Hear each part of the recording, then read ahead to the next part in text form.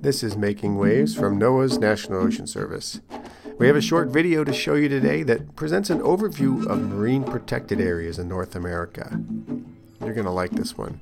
Today's feature is one of 5 videos produced by the Commission for Environmental Cooperation. That's a partnership to address common environmental issues between the U.S., Canada, and Mexico. Head to MPA.gov and surf to the multimedia page to see all 5 of these videos. And while you're there, you'll also find 4 other films produced by NOAA's Marine Protected Area Center that are specifically about protected areas in the U.S. You can also find all of these videos in a playlist on our YouTube channel. Just search for the National Ocean Service.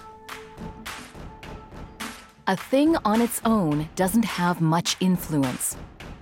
But combined with others, that's when we get strength in numbers.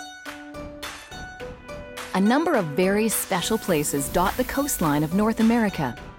These places are part of a growing network of marine protected areas, like parks on land, but in the ocean.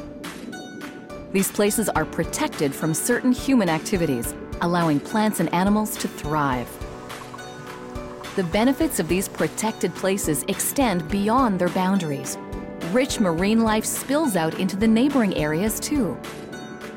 Leaving these areas in their natural state contributes millions of dollars to the economy each year and provides a way of life for many North Americans by supporting fisheries, recreation, and science. Marine protected areas are so valuable that Canada, the United States, and Mexico are working together to protect more of these special places.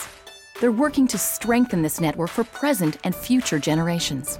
Support North America's marine protected areas.